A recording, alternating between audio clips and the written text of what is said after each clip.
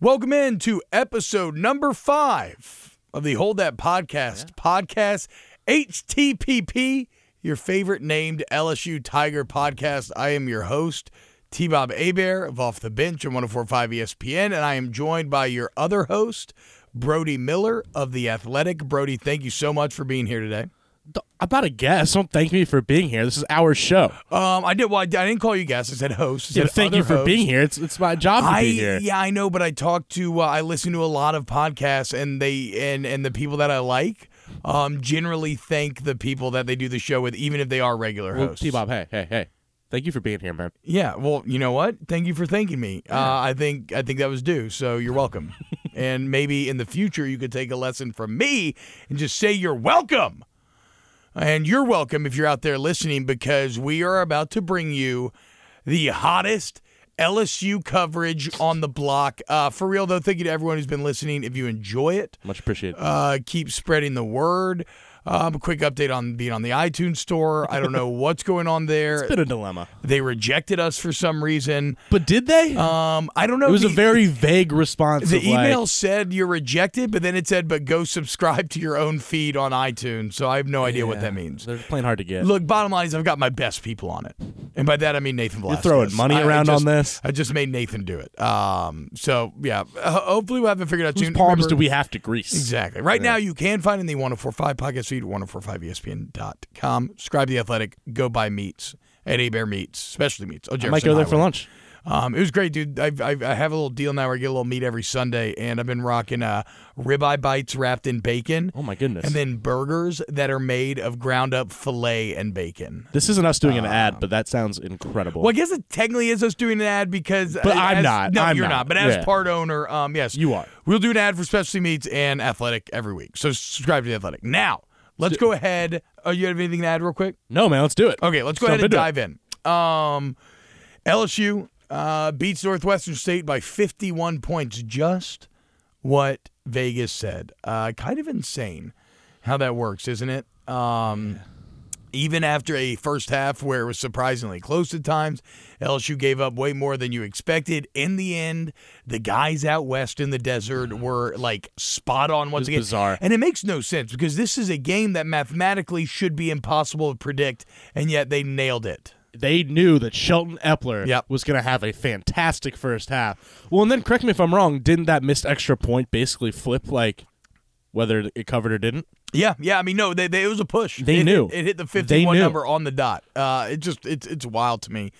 Had the twists and turns that they could somehow still end up being right. And so let's talk about some of those twists and turns. Let's do it. Because this is not the Texas week. It has not been an overly fun week of LSU talk.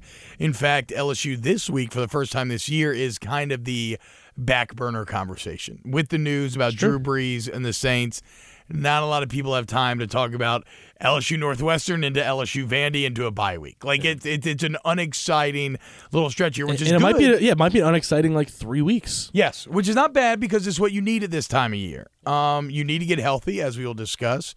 And so you have a bye week, you have a Utah State game, you have this Vanderbilt game this Saturday. So it's not all bad, but it's just not like I don't think we're going to be as exuberant as we were after the Texas game. So with that in mind, Brody, what were your big takeaways from the thrashing of the Demons? It's always tricky with games like this, though, because it's like LSU should never give up 200 yards in the first half to Northwestern State, right? Yeah. No matter who the backups are or any of that, you just shouldn't, right? But then you're just like, can you really judge a game where you know the players don't care that much, when you have 4 starters out and a few other reserves out on defense, I should say, and like, just it's not really like that's not the LSU team you're going to see, both from a personnel standpoint and just a caring standpoint. Yeah. So it's like, do you really judge that hard? But then, like I said, there's just no scenario where even your backup should be giving up 200 yards to Northwestern State. I think my main takeaway, I think some of the concern is a little over the top, but there are definitely some things that might be sustainable. I mean, like sustainable issues. I mean, I think the first thing that jumps out to me is the biggest problem with the Texas game, and then it was the same thing you saw Saturday was, I'm not sure if it's the zone specifically or if it's just that interior pass defense in the middle of the field. Yeah. But something's going on where every week, I mean, teams are able to just beat them in the slot area in the middle of the field pretty darn consistently. And I don't know if that falls on Kerry Vincent. I don't know if that's just scheme and that's where the openings are. I don't know, but that seems like it might be a consistent issue. Yeah, it's okay, so before we get into the specific schematic issues, because Orgeron has talked about this, like at least he's been pretty upfront about what they say the problem is being. I do want to talk about can you judge this game, right? Because and then talk about the reaction that you mentioned, the concern. I was, and I am I'm an internet veteran. I never doubt the ability of the internet to be a little crazy. Yeah. I fully understand that the most active Twitter users are going to be arguably a vocal minority of LSU fans. That said, even amongst my more level-headed friends and text groups and Twitter responses, I was shocked at how off the bandwagon on this defense people were. I mean, not even like I'm concerned about this defense. Like, this defense sucks and they will not be any good this year. Yeah. They can't get a rush with 4. And I'm like, okay, people, let's just pump the brakes a little bit and let's take a look at what we've seen so far this year. You saw a near perfect defensive performance week 1 against a Georgia Southern team. It's a pretty good team. You saw them get torn up by Sam Ehlinger. What did Sam Ehlinger go on to do against Rice? I think he went like 21 of 27, 300 yards, 3 TDs. Yeah. He was perfect. He's a stud. Sam Ehlinger is going to tear up a lot of people this season. And then you had a bad first half against a Northwestern State team that I can't get anything from, really. None. Okay, so first off, you're missing 4 of your front 7. Okay, 4 of your front 7. You're missing over 50% of your front 7. So if you want to talk about 4-man pass rushes, I just don't have time for it. Yeah, I don't. Because it's 100% agreed. It's not representative of what you're going to see in the slightest. And Epler got the ball out in like 2 seconds. Yes. So it made so that critique just didn't hold up at all to me. So because of injuries and suspensions or coaches' decisions, you had a front 7 that's not at all representative of what you're going to see. As you said, you had a team that was obviously not locked in, didn't really care, kind of sleepwalking, where you had a Northwestern team that was really locked in and want to have success. Now, I'm not saying that none of this is cause for concern, because I'd be lying if I said that I was as confident in this defense now. There are just levels to these things. As I was 2 weeks ago. Yes. Like, I'm not as confident, but I'm also not panicking. I also see a defense that still has maybe 4 first-round picks. Yeah. I mean, Christian Fulton, Derek Stingley Jr., Kaleman Chason, Grant Delpit. Like, that is an uber talented unit still. If they had been incredible this game, if they had played like the second half the whole time, I wouldn't be patting them on the back. Really, yeah, exactly. Because it doesn't. So if I'm not going to overreact on the positive side, I'm also not going to overreact on the negative side. So nobody panic about what does it have to be better? Absolutely. And we'll talk about like Birdie said, the scheme to clean up. But like first and foremost. And I tweeted this during the game when everybody's melting down. I'm like, look, y'all, I'm sorry. I don't know what you want from me, but like, you're not going to learn anything from this Northwestern team about how good this defense can eventually be. Yeah, and the funny thing to think about is, say it was the exact opposite. Say it was the defense dominated Northwestern State as you expect, and the offense was kind of like frustrating and awkward. Nobody would bat an eye from past years. Yeah, that would be what life was at LSU football. That's true. Because it's the opposite right now, there's just this like insanity that everything's wrong. And they won by 51 points. They just beat a top 10 football team. Things are pretty good, but because it isn't literally perfect, like it's let's football. Be clear. You give up yards. And in that big, which is why it's so crazy, man, to hold Southern under 100 yards in week 1, Georgia Southern, that is. Like, that's wild. You should never be able to do that to a team. Even Northwestern State in the second half was about perfect. I think they gained like around 70-something yards. But let's also be clear about this. Yes, the defense was not great in the Texas game. In fact, the second half, they were putrid. They got torn up. 100%. They played a great first half. They only gave up 7 points. They had 2 fourth-down goal line stands that were incredible that set you up for the win. The point is, if you bail on this defense right now and start acting like they are a lost cause, you're going to end up looking like an idiot. Yes. Now, I'm not saying that I think they're going to – before the season, I thought this was like a for sure top 10 group in the country. I'm a little less there right now. But that's a rational place to be. Yes. Yeah, I'm with you there. It's like, yeah, I guess I would agree. I went from this might be Dave Aranda's best defense to this is now just a pretty good defense. But the idea that now there's some massive I think our key point here and that we're just beating over the head is like, just don't judge this strongly. You can't just can't gain a lot of insight. Vanderbilt does not have a good offense. If they get beat by Vanderbilt pretty consistently, all right, you might want to talk. Or Utah State. Utah State's actually a relatively good test because Jordan Love's one of the better quarterbacks in the country. If that one's consistently a problem before you go into SEC, the brunt of SEC play, then you have a problem. But let's give it 2 more weeks because I just don't think you can judge a game that hard when people don't care. And if you want to also yell at me about why didn't they care the first half, listen, it's human nature, bro. Yeah. We talked about it last week. You can I just don't have time for that. I think that really good leadership. I think this LSU team has good leadership. I think that really good leadership can only get you focused so much, and that you can say all the right things and do all the right things.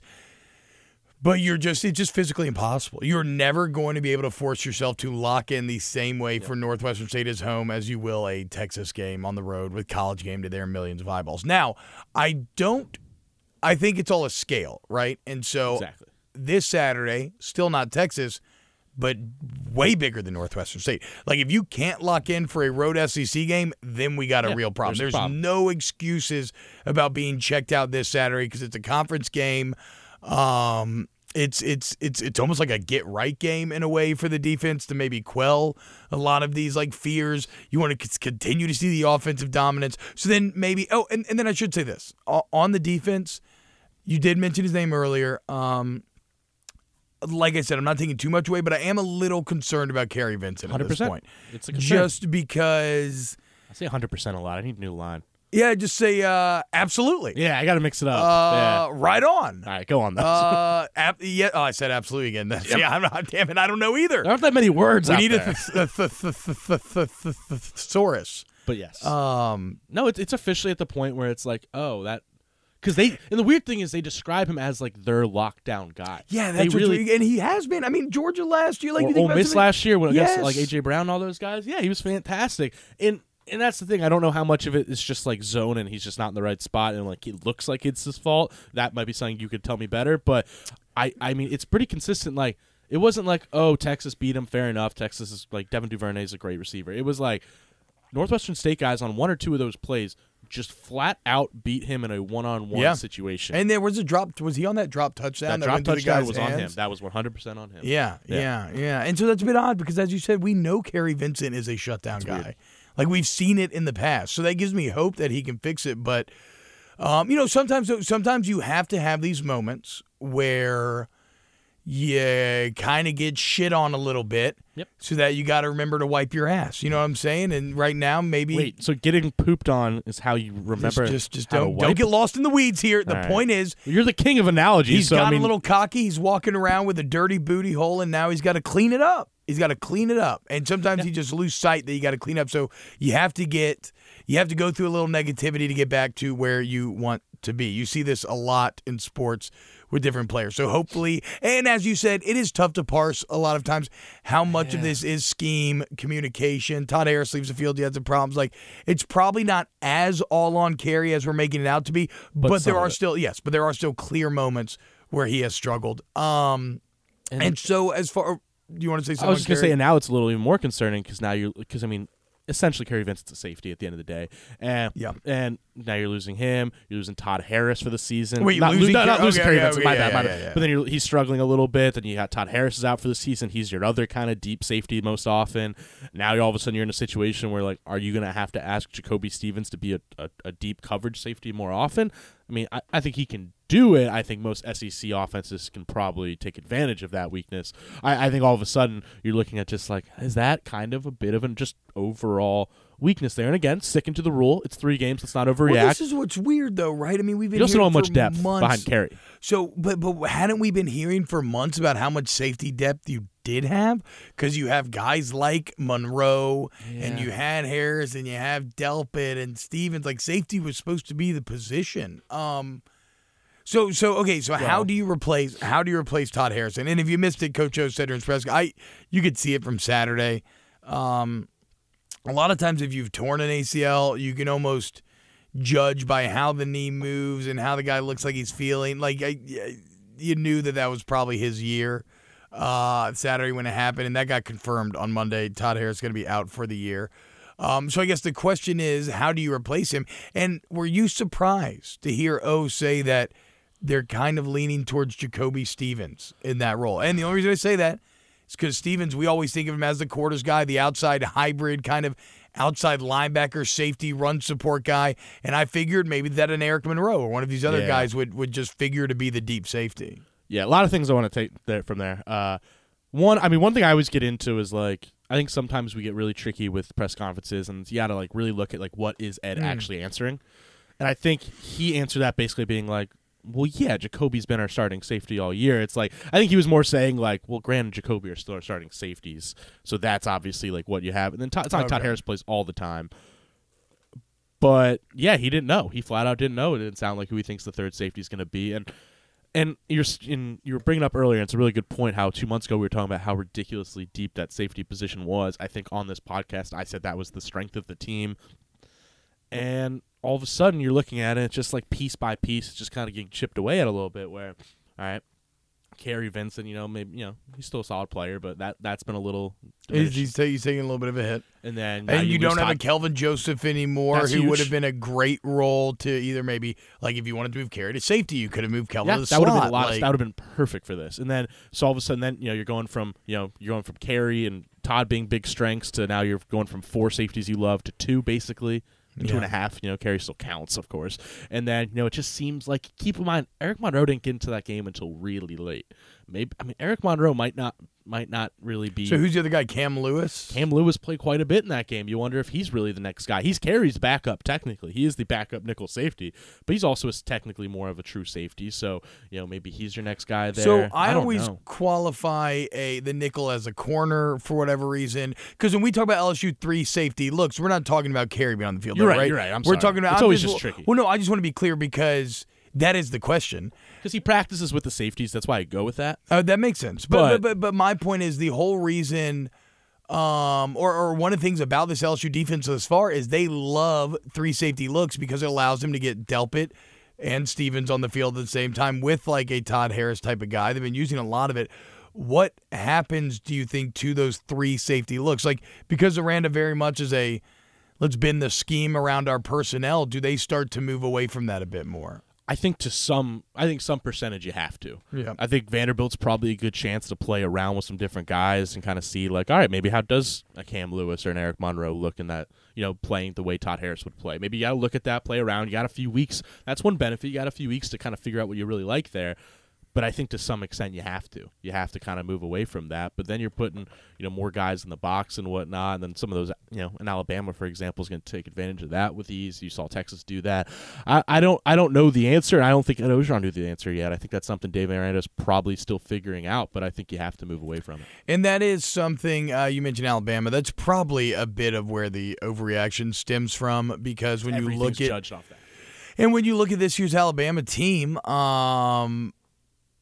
defensively, they're just so injured that they're still very good in a lot of spots. Still very, very good. But like you can kind of move the ball on them a little bit this year, it looks like thus far. And so when you start thinking about that eventual matchup, you're like, okay, well, you're going to have to be able to stop him. And it doesn't feel like, well, I don't think anybody's going to stop Tua, but it definitely doesn't feel like LSU can right now. But as you said, you got a lot more to figure out before you get to that game. Defensively, as far as the scheme is concerned, they do seem to be saying that zone defense is the problem, and it makes sense because man-to-man, they are some animals, and that's probably where Kerry shines and the Kerry's most. great at that, yeah. Yes, even if he struggled a bit.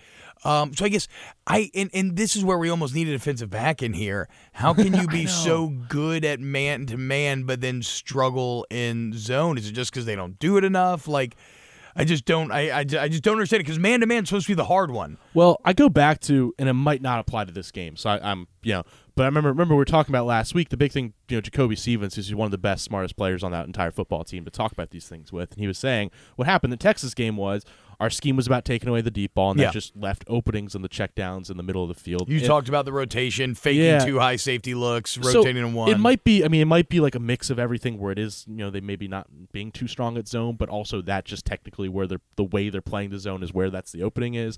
I don't know, but it's becoming a point where you got 2 or 3 games in a row where that's a problem. 2. Yeah, 2 games in a row, and so we're repeating ourselves here.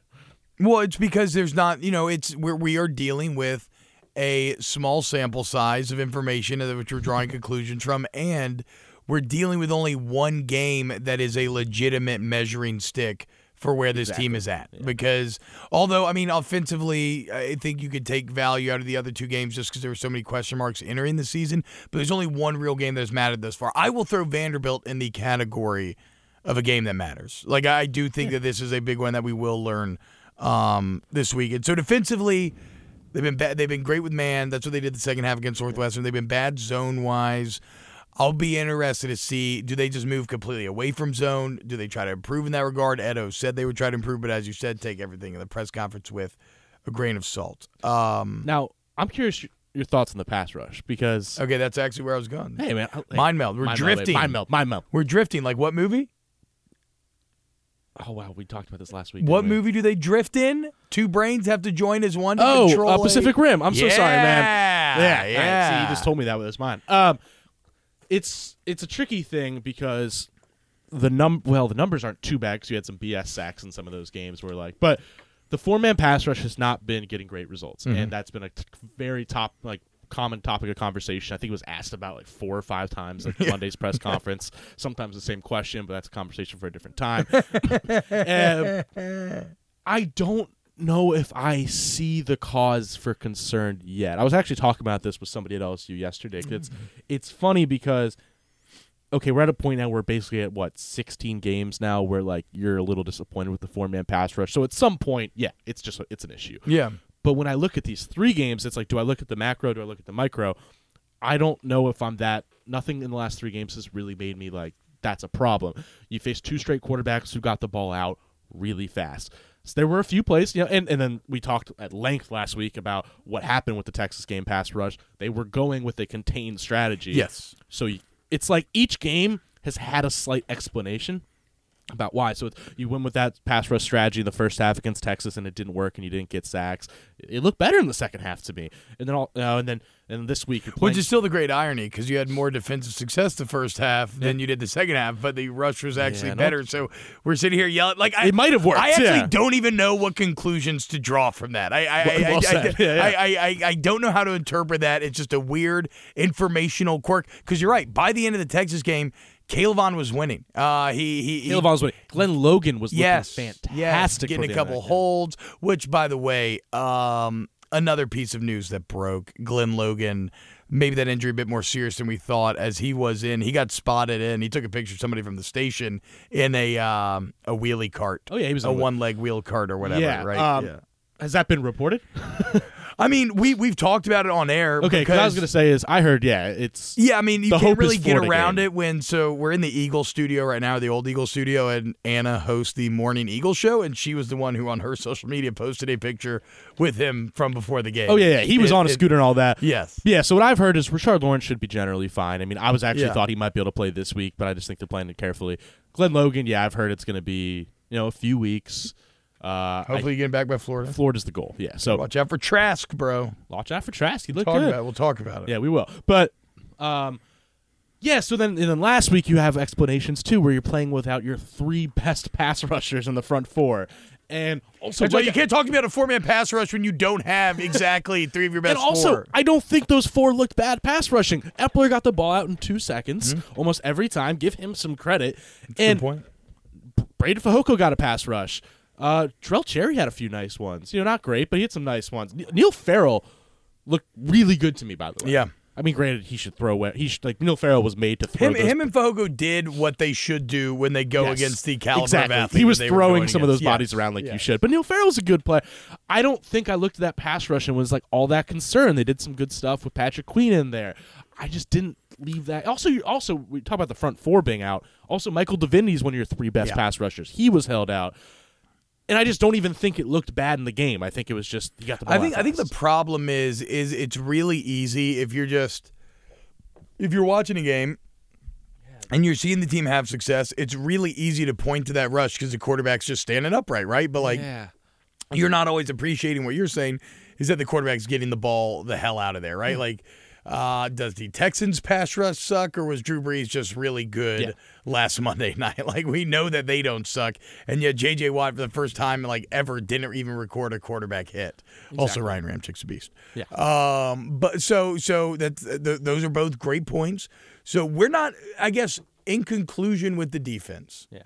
Everybody just chill. Just chill. Just chill out a little. And by the way, if they look bad these next 2 weeks, I will be on this show ripping them more than ever. Yeah. We're not somebody who's afraid to. I rip on this offensive line, all these things all the time. It's just chill out, bro. Yeah, chill. I'll sit for 5. But yeah, I just think it's inconclusive. Here's the deal is let's just a lot of times people want to mistake negativity for objectivity. They are not one and the same.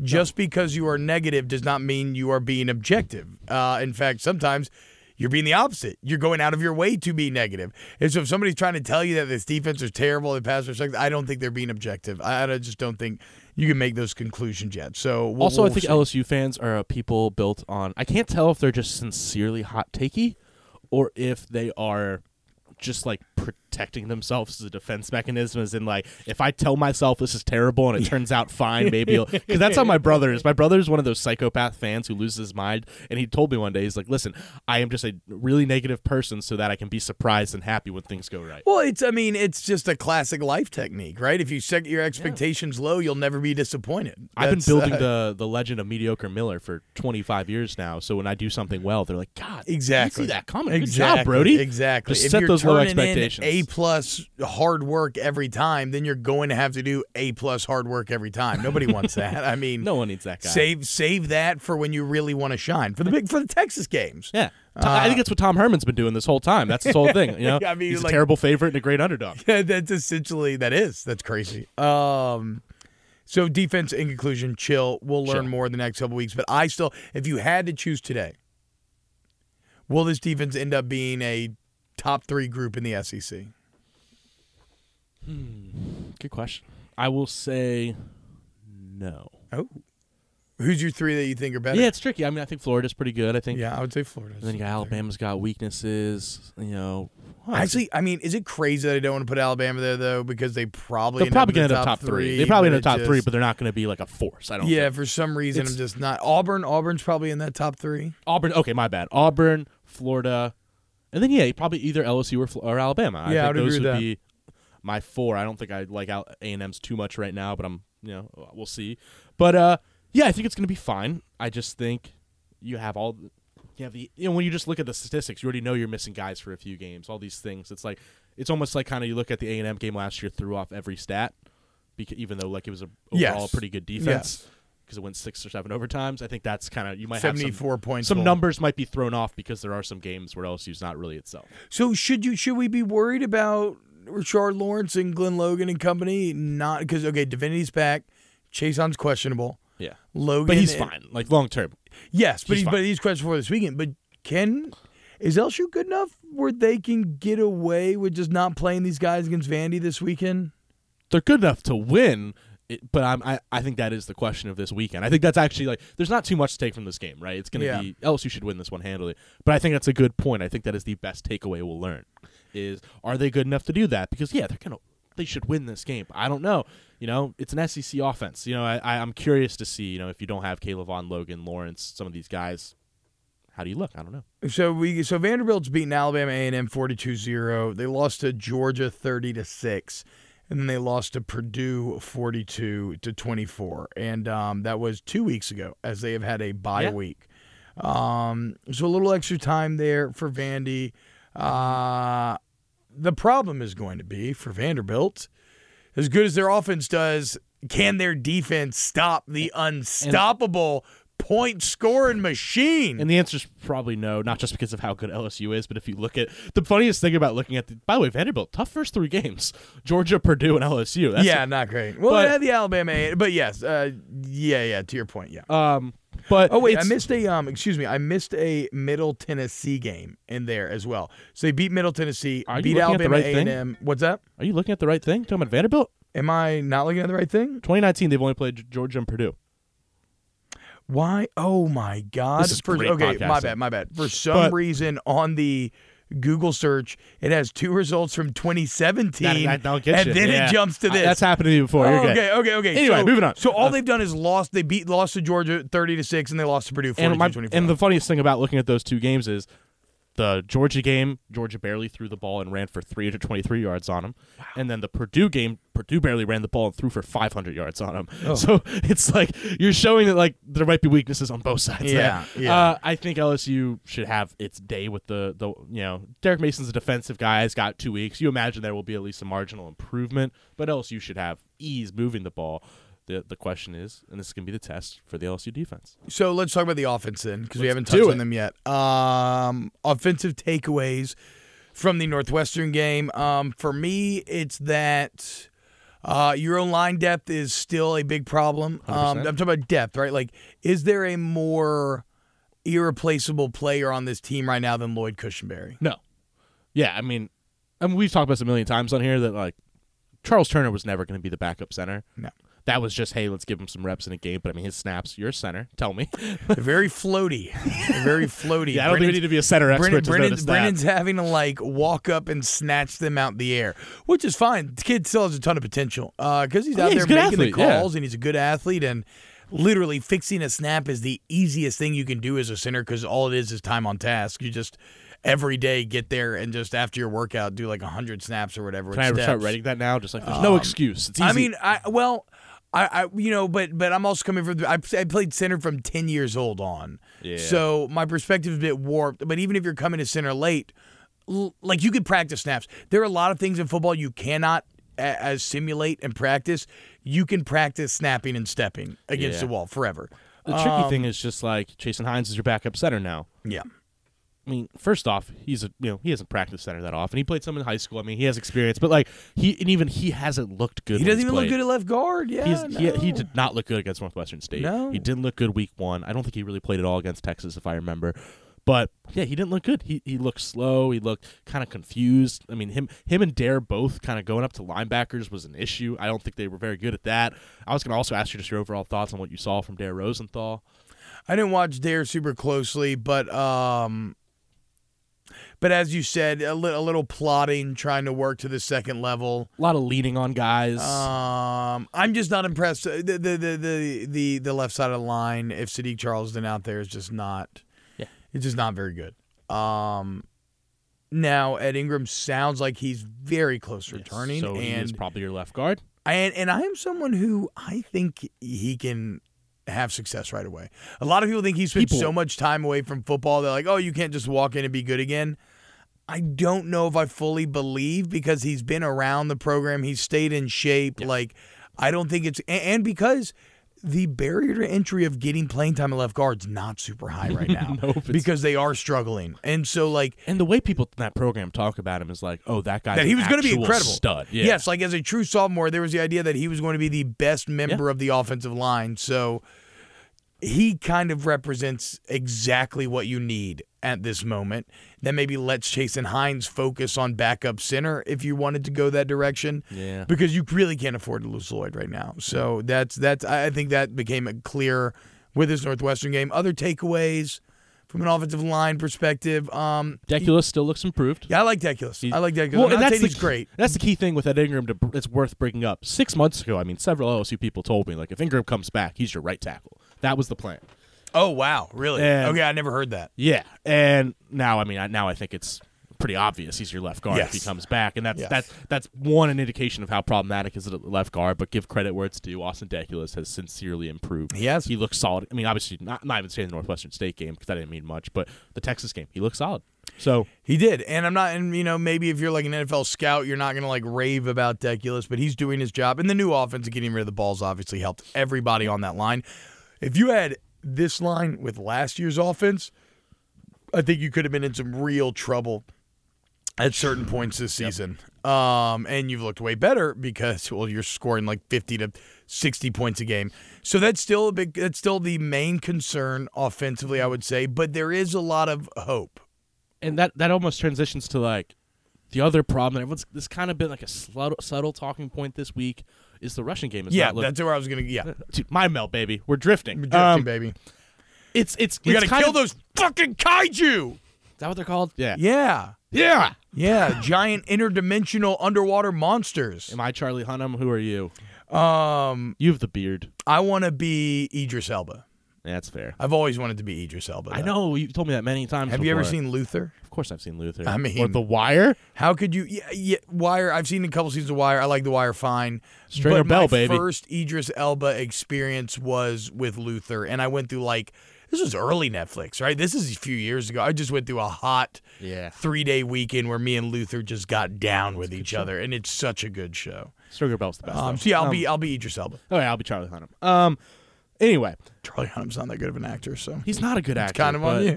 What's that? The Lost World of Z. That was actually a pretty good movie. World War Z? No, I don't know. World, it's kind of never mind, man. Is it like it's like an post-apocalyptic? Atlantis type movie of finding a lost world, and it's like an explorer. It's a true story. We'll talk about it some other time. It's a good movie, man. James Gray made it. The guy who made that Astra. My mind is blown right now. Everything about this sounds very intriguing. I have zero clue it's a what legitimately you're good talking movie. He's not great, but about. Lost. Lost World of Z. World of Z. All right, I got it. I got it on my notes. Wait, Charlie. Lost City of Z. Lost City of Z. But good movie, man. It's James Gray made it. He's the guy who made Ad Astra, which comes out Friday, the Brad Pitt space movie. Which I heard that Brad Pitt called NASA, not letting them know it was Brad Pitt, and asked them who was a better astronaut, Brad Pitt or George Clooney. Where does Ryan Gosling fit in? I don't know. He was a good one. I also don't know what NASA answered, so it's kind of a pointless story. We'll get into this later. Tom Hanks is the best astronaut. See, I think Ryan Gosling was a really good one, man. I think Ryan Reynolds in Life I haven't was seen that very one, good. actually. Was it Life's okay? very good. Life's very good. Very movie, good? Actually. Very good. I like it a lot. I'm a big Alien 1 fan. Life, a lot of Alien 1 echoes. I remember it had like a 4% of Rotten Tomatoes where it was like, no, but that just means it could go either way. No, I know. No, for sure. The Rotten Tomatoes, you got to understand, it's a thumb up or thumbs down system. Exactly. So 54% is a coin flip as to whether you like it or not. When I was 15, I lived and died by it. Then now I'm just like, no, you can't judge off that. If anything, I'm going to get more into a movie in the 50s because that means it actually has something to say and it's kind of like polarizing, which means it might be great. That's fair. But there are movies that are like a 97 where it's just like a generically good movie. Because it's just like likable. If you're an original Alien fan, you should check out Life. I am not a fan of Aliens with James Cameron. Ooh. Just not. And which one? Fincher made the third one, right? I don't even think about the third Alien movie. Well, no, apparently it's good. Anyway, wow, running game. Yeah. It's been like a subtle talking point because it's been weird. Where by no means has the running game been bad. No, it's been fine. But they're not convincing. Like the running back, most games, the running back carries have been like in the 3 or 4 yard per carry kind of range. And I think also it's really worth noting that a ton of even that positive yardage has not been the offensive line run blocking well. It's been Clyde Edwards-Helaire, which he deserves a lot of credit this season. Yes. I don't know why people are so just going out of their way to try to replace Clyde when he's creating all of this success. It's human nature to fall in love with upside. And you just fall in love with that idea of John Emery being some superstar when, like, he might. He's at the bottom of the totem pole right now. He's not ready. If you just look by reps, they're repping TDP over him. Yeah. Leonard Fournette, like John Emery's not ready yet mentally. He's not, and that is a golden rule of thumb that I've been talking about this week, Brody. Which is in football, if you have a guy who is more talented than the guy playing ahead of him, you just have to assume that he doesn't know it. Like, he's just not ready mentally. Like, the only reason why a person who is more physically talented doesn't play over the guy in front of him is because the coaches cannot count on him to be in the position that he needs to be. And I do not want to put words in his mouth, but we talked to Clyde Edwards-Helaire at length yesterday, and he was fantastic talking about a lot of this. But by no means would he ever say this, but some of just like the subtlety in the back of his voice was like, yeah, those guys just aren't. Yeah, you're reading between the lines. Which, I mean, and that is not even a slight against those guys. They're freshmen. It takes years. That was the problem with Terrace and Jamar last year. Yeah. Terrace Marshall and Jamar Chase are studs, but they just had so much to learn last year. Yeah. Anyway, but yeah, the offensive line has not been opening up holes for this run game, and Clyde Edwards-Helaire has been. And I had a great conversation with him about this yesterday. I'll probably write something maybe next week on it. But just he has been off the charts good this year. Having a guy in the backfield ready to tackle him for like a 2-yard loss and just making the first guy miss like clockwork every single time. Every time. And it's always been a strength of his. Don't get me wrong. He's always been more known for his kind of open field ability. But it's been crazy how much he can juke people out. He can spin people out. Well, he's got to love, though, this new offense because that is one of the shadow benefits is that he has room to operate. Yes. This is not the old offensive old where, you make that first guy miss, there's 9 in the box. Like, you're fucked. There's no way you're getting out anyway. That's not where he's going to thrive. Yeah. No, like now, if he makes that first guy miss, he has room to make that into a positive play. And he was really, he's one of the better people to talk to about these things. I remember talking about, I didn't know that. I've never talked to Clyde. He's great. We talked to him in August about it, and he admitted, he had to learn. He knows that's not his strength, and he had to learn how to become a downhill runner, and he did it fine. He's like, yeah, I got pretty good at it, but he had to change the way he ran just to fit this team, and it just wasn't well suited for him. And you're seeing it better this year. But the reason we're even bringing this up isn't to rave back Clyde. It's that. Although I do think that's an important point because, like I said, there is way too much of a perception among the LSU fan base right now that Clyde is not good. Annoying. It's quite annoying. He is the driving force behind a large portion of the offense right now. Although I don't think the anger is that Clyde's getting the time. I think the anger is, which is still misguided to get, but the anger is more why is Leonard the second guy instead of these freshmen? I think that's where people are getting angry. But even there, again, it's because the coaches can count on Leonard. And when you have an offense that's running this well, you go with the guy. You don't need to take some risk on upside right now. Exactly. Yeah. Football is a weak link sport. I heard a revisionist history episode where they were talking about this from a couple years ago. Malcolm Gladwell, just one of my favorite minds in the world. And he's discussing how, a sport like football or soccer. Yeah, that was a great episode. Yes, there's 11 people on the field. You are truly only as strong as your weakest link. In a soccer match, if you have 8 successful passes in a row and the 9th guy screws it up, he has invalidated the 8 other players' abilities. Same thing on a football field. If one of the 11 is not doing their job, it doesn't matter sometimes if the other 10 are. You maybe won't have a successful play because you gave up a sack, you did this or that. So it becomes, this isn't like basketball, which obviously that's a strong link sport. One player represents 20% of your team on the field at any given time. No, if the coaches in football, if the coaches cannot rely on you to be where you need to be, it can ruin everything. And so the bottom line is you can have all the physical talent in the world. You got to know what you're doing. The freshmen don't know what to do yet. Shout out to Clyde. Shout out to Leonard. I will never begrudge a guy for beating out other players for their playing time. Yeah. I think you'll probably see even more anger when it gets to SEC play and you face better run defenses. Then it's going to get really obnoxious, and we're going to have to get we're going to have to block out the noise that week. But it's going to get bad. But yeah, anyway, overall, wow, but the greater point was the run blocking has not looked great. It's not been great. Even Northwestern State has had guys in the backfield with ease. Last week, this Saturday, don't judge it too strongly because a lot of that was, Dare Rosenthal was starting. There was the one obvious MA where him and Kush, you could tell was very animated with the left side of his line because after a Dare TFL. basically just ran past a guy on a 7 technique. It was like a little, I don't know what it was, like just a zone. And he just ran right past him. And I was like, man. And Lloyd's reaction, I have a gif in my film breakdown of just him being like his arms are outstretched, just what are you doing? But that hasn't looked fantastic. Right side run blockings look good, which you expect. You can trust those guys. D-Lou's a run blocking fantastic monster. He's looked really good. But and Sadiq Charles is going to make a big impact on that, but he's got to figure out that left guard spot. Anyway, there's not too much to say there, but so that's the offense, or that's the weakness of the offense right now is the offensive line, and it is a relative weakness because, like we said, I still like that group, and I think it's going to get better. Yeah, it's improved. I need to say that because I was the number one critic of that offensive line last season. The offensive line is better. It's just all relative. And a lot of it's because of scheme, as well as we discussed. Now, that said, that might be the only weakness that this offense has right now. Everywhere else looks spectacular.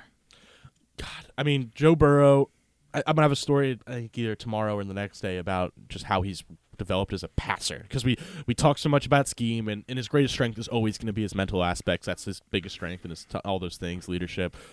But he's just making throws that he was not able to make last year. Which is the oddest part to me. I know he's more comfortable in the offense. I know his decision-making's gotten better. And I know, and this is maybe where it comes from. A lot of times what you hear, though, is you're either born accurate or you're not. Last year, he was not especially accurate. He had a few moments, but not consistently. This year's, is it just time on task, do you think? That he has a year with these receivers? I think it's a mix of 3 things. Okay. One, he's talked about this before. He talked about the summer. He had talked about it a little bit yesterday. He had to work on his footwork, he said.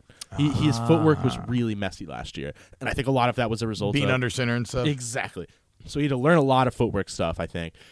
2, I think so much of it really does, and it sounds like a corny thing, but it's just so true.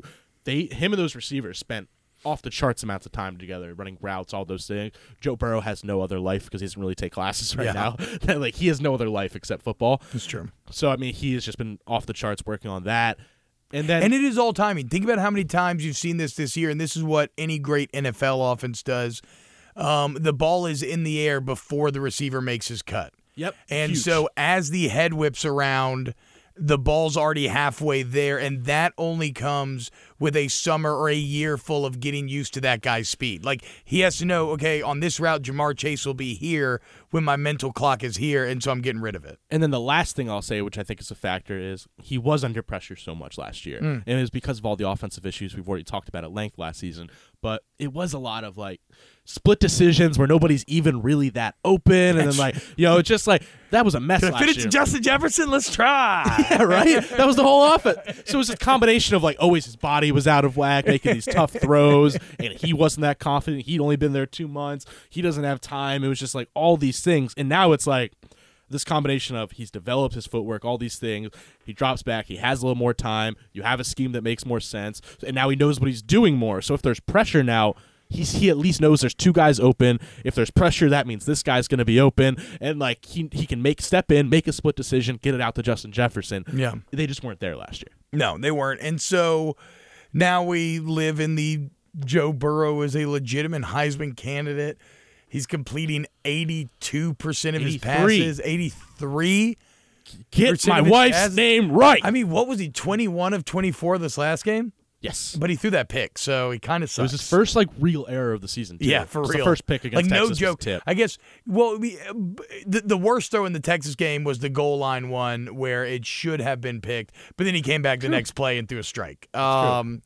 Which, by the way, that's the most representative of Joe Burrow thing ever, that he threw a ball that should have been picked to triple coverage, and the next play he throws it in, like, just as tight of a spot. No lessons learned. Well, that is, but that is the that's huge. That is the irrational confidence that because I think one of the strongest things about Burrow are his intangibles, and that's the quarterbacks have to have irrational self-belief. You have to, where you're not going to beat yourself up for a bad play. You're going to be like, well, I can make that there. I'll just come back the next play and get it. It's like Jason Terry on a basketball court. I always use that example. Hey, man, Jason Terry was like 35 years old in that 2011 Mavs title team, and he was still like getting 6-man minutes and just like, I'm the best scorer in the taking court. The shots. He is not afraid that won them to a take title. the big shots, dude. Shout out to the every quarterback. 2011 Mavs beat that Heat team. One of my favorite basketball seasons ever. Yeah. Wow. Were you covering the Mavs or something? No, I'm just an NBA nerd, and I love that season. Oh, I didn't know you were an NBA nerd. That's my number one thing. It's college football, NBA are like in a tie. Yeah. What?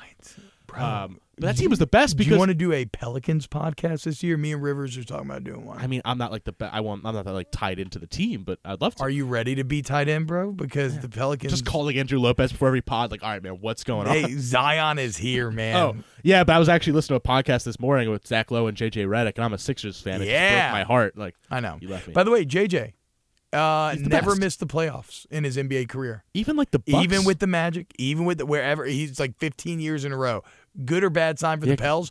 I'm saying good, baby. Well, that team is. Wow. The West is going to be really hard to win. They're not going to make the playoffs, but I mean that team is just beautifully constructed. Where you have obviously you have so many like fits you can have, where you can go big, you can go small, you can go length, you can go scoring, and then you have a mix of like you got your Zions and your Jackson Hayes, some of the young guys. Nikhil Alexander Walker, and then so you got your really young guys. You got your like middle of the like you got your Lonzos, your Brandon Ingrams who have experiences, and then you got your true really good veterans in JJ Drew.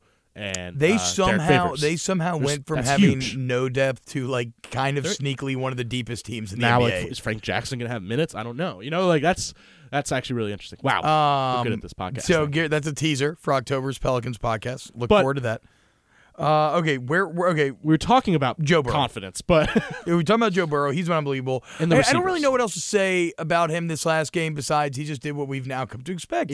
Which is the proof of growth. Yes, is that you can just expect him to do this for now. He ends up throwing 2 touchdowns. He ran for 1. Terrace Marshall, all he does is catch touchdowns. Leads the SEC. Which I mean, look, red zone guy. He's massive, right? Huge. Like take advantage of that big body in the red zone. And it almost goes back to like one of the biggest talking points of this offseason was Joe Brady changed the way they coach receivers. Now you teach everybody to do everything.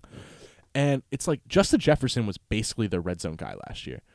I mean, he was their everything guy last year, but like Yes. Justin Jefferson's Yes. actually, I think, probably still the case. The guy they love to throw that get him one-on-one fade in the corner, and he's Yep. really good at that. But now you got Terrace Marshall, gives you another big body, and Well, and Jamar Chase had the fade. Jamar I think Chase is week really one. good on the sideline. Yep. And like, I just think you have so many options of guys you can do different things with, and one of the takeaways you can really take away offensively from Saturday was we always been talking about how deep that receiver position was. You saw that in the Northwestern State game. Yeah. Derek Dillon, which we know has upside. He's so fast. He had some great moments. Jeray Jenkins, who is possibly isn't a stretch to say the bottom of the receiver depth chart. He came in 5th, so maybe not. But he is probably the lowest that you can think of. I mean, him and Devontae Lee probably. Yeah. And he had the best game probably of any of those guys. Does Trey Palmer factor in at all? But Trey Palmer's in your second rotation of receivers. He didn't get the ball. But he's your second rotation. He's in that race. And obviously Trey had the nice punt return for a touchdown, which is great. But Trey Palmer's probably in that second rotation of Dillon, McMath, and him.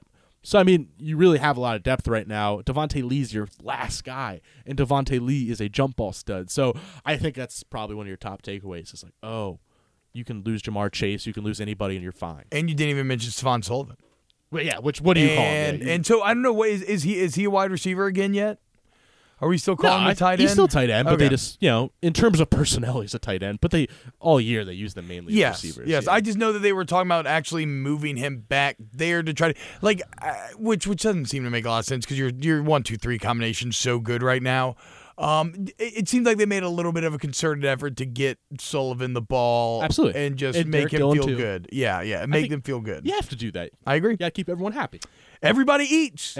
So Joe Brady tells us, bro. That's becoming the overused line of now. I even wrote a story where that was a headline a month ago, and now it's I'm I hate myself now. But it's true though. Is it true? Does everybody really eat? I mean, look at this. Look at the offense. Yes. Who all scored touchdowns last game?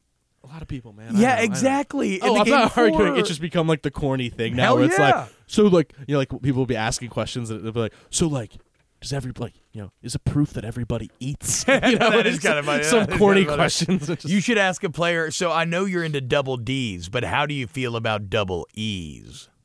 Everybody eats. They both, I got it. They both start. Yeah, with no, E's. man, that was great. Okay. That was really good. What's the deal with Jamar Chase? Why didn't he play last game? Was it a coach's decision? It was a coach's decision. Okay, never mind. Yeah, Moving on. on. No comment. Yeah. Moving on. But yeah, I mean, Jamar Chase is a stud, and he'll be just fine. Yeah. Come this weekend. He's back against Vanderbilt? He's back against Vanderbilt. Basically, everyone's back. Every coach's decision is back. It's just a matter of, Logan, Lawrence, and Chase. Okay, so I'm looking over my notes, and I'm looking at, because I like to write down topics as we go along and stream of consciousness so I can hit on stuff. Going back to the defensive side of the ball, something that we didn't talk. We talked about four-man rush. Marcel Brooks starting to work with the outside guys some. Which he's been doing for a few weeks. Yes, that's what I'm saying. But do you think that he starts to see playing time out there? I mean, you would think just from a body standpoint that he could be a successful third down pass rusher in this league. Definitely. Well, it's tricky with him is first off, maybe not because that was the thought he would last week and he didn't. So maybe he isn't. Yeah, maybe he's not as close as that was the game, right? Because that would have been a perfect game to try it out. But it's always tricky with him because you got to keep in mind his whole recruiting process, he was an outside linebacker. Yeah. He's considered an outside linebacker, and then LSU was going to make him because he is so athletic. And probably still projects to be the Grant Delpit type long term. Yeah, probably more closely like a Jacoby Stevens. Okay, perfect. But yeah, I mean, so they came and they're like, we're going to make you this fluid outside linebacker safety combo. I just don't think he can cover yet, or I don't know if he will. We'll see. He's probably in the same boat Jacoby was. But the thing is, if you have a guy that you think is physically supremely talented, one of the easiest roles you can plug them into is a pass rushing role. Give them no responsibility. Which I think they're learning. You're in on third down. Just get your ass after the quarterback and see if you can make it happen. Which it seems like that's what they are deciding. Like, hey, if you try him at safety because they had such high expectations for him. They were talking about him like he'd get legitimate safety playing time this season. Doesn't seem like he's there yet. And I think once they learned that, it was like, okay, let's just let him do his thing. We'll see in the long run. But to answer your overall question, I mean, that guy is off the charts talented. He's a gamer. I mean, he's one of those just kind of crazy people who just wants to hit somebody. I'm really interested to see his upside because when you look at this 2019 signing class, I mean, he'd probably be like the third most talented person I'd point to on that class. I mean, he's a stud. So I'm really interested to see where he can develop there. He probably needs to gain some weight, things like that, but he's a naturally talented dude. I didn't watch Nose very closely this last game, which is a credit to Tyler Shelvin, how solid he's been. What played about well. Ika? Did I He didn't play a ton. Didn't get a ton of chances to or even when he was in, he was always kind of away from the play the way it worked out. But yeah, he played well. He had one really nice run stuff where he just But more than how he played, how many reps did he get? Not which he that's came in not like good. he came in like, oh yeah, I know. Him and Marcel are probably the two people you point to where it's like they talked about so much, and like as of August, it was like he's a starter, and he's not and there. now he's not playing. He's not even doing a 1-to-1 rotation against Northwestern State. When LSU would probably like that because it doesn't seem like they can risk Shelvin. Like, I mean, we talk about guys where there's not a lot of depth behind him. There's not a ton of depth at nose, especially because you don't really have another true nose outside Joseph of Evans Shelvin. would be your next. Well, Braden Fajoko plays a lot of nose, so I guess. But yeah, no, it's strange. It's confusing. I think I'm interested to see how much is. I always point back to Ed Alexander, like didn't play the first 6 weeks of last season, and then became like the full-time starter. I always point to that as just like a. Maybe don't make too much out of somebody not playing early. I think there is a little bit more strategy that goes on with these things. I am by no means insinuating that's what's going on with Apu and Ika. there's just guys rise during the season, guys fall during the season. Like it's your depth chart is not set in stone from week one, so there is a lot of room for growth within there. It's just something to keep an eye on. It is weird, yeah. Ika was super hyped, and it's looking like he's maybe going to have less of a role than we thought. I would have guessed he was the starter. I would have put my money on him winning that job. I don't know if it would have gone that far, but I did think it'd be like a 50-50 rotation, and we're not seeing that. Which, credit Tyler Shelvin. That's important, played too. really well. Because the whole reason we thought Ika was going to be the starter is because there was just no faith in Shelvin. And the most important thing isn't even a playing ability. It's he's been able to stay on the field. Yeah. Yes. Which means he's in better shape, things like that. He's taking care of himself better, which has always been the important thing with Shelvin. Nobody's ever denied his talent. That is true. Anything on inside linebacker? Before we wrap up with Divinity out, I've liked the Patrick Queen story a lot. I think that's the guy who's worked his ass really off. He's being rewarded for it. So who are your top two linebackers right now? Is it Phillips and Divinity still? And then Queen, I think those are two Queen still the starters. third. But Divinity practices outside linebacker a good amount still. And I just stand by the Texas game. Even he just didn't look that like we talked about this before the season started. Just like I don't know if the way he plays is meant to be like a traditional outside linebacker, and it just didn't look that fluid. He's never been a great tackler, and he didn't look great tackling against Texas, which I don't know. I'm just a little interested by. I mean, you could do a lot of creative things with him, but like, there's just I don't know. I don't know if that's the best fit. So, you're a Philly 76ers fan. What's up? Are you ready to blow for Joe? In the light of the Drew Brees injury, are you ready for the Saints to get on their knees and start blow for Joe so we can draft Joe Burrow? Okay, Yes, I was yes. really confused. Yes. No. Yes, bro. Brees to Burrow. It's already written in stone. First off, Joe Burrow's not going to be a first overall pick. Yes, he will. We got to suck. It's the only way we're going to get him. Tank for him. It's the only way the Saints are going to get him. You got to tank. Second off, even without Drew Brees, the Saints are really talented. No, I know. But no, man. Fascinating what is going on crazy, right there right now. They got to go. They got 6 games. I hate Louisiana fans. I hate you all. Why? Why is everyone okay? Like Drew Brees never been hurt, and the guy misses 6 weeks, and it's like, man, tragedy for his family.